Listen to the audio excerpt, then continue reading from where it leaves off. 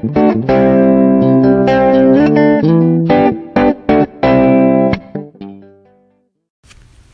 morning and happy Saturday. Hope everybody got to sleep in a little bit today. We're going to be talking today about melatonin and serotonin. So every morning, if your body, face, and eyes are exposed to sunlight, your body will increase its production of serotonin.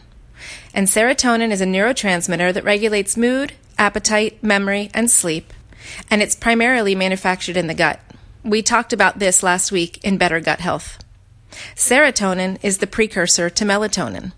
Not only does our morning sunlight exposure boost the amount of raw material needed to make melatonin, but by exposing our bodies to morning sun, our serotonin cycles stay aligned with nature, peaking mid-afternoon and dropping off at night. The hormone melatonin plays a role in your natural sleep-wake cycle. Natural levels of melatonin in the blood are highest at night. Some research suggests that melatonin supplements might be helpful in treating sleep disorders and improve your sleep quality. Not without minor side effects, and there are a few contraindications for people taking medicines regularly. If you're considering taking melatonin supplements, please check with your doctor first, especially if you have any health conditions. He or she can help you determine if melatonin is right for you. The product that we like can be found on our Wellness Warriors list on Amazon. Just search Wellness Warrior or The Good Company for a list of products that we like for wellness. The National Sleep Foundation recommends between 0.5 milligram and 5 milligrams 60 minutes before bedtime.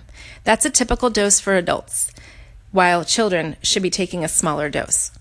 So if you have trouble sleeping at night, remember, exposing your eyes to early morning light can help to produce more melatonin.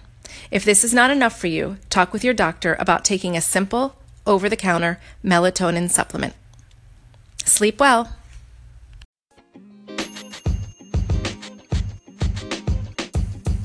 The podcast you just heard was recorded with Anchor. If you want to make your own, download the Android or iOS app completely free from anchor.fm/podcast. That's anchor.fm/podcast.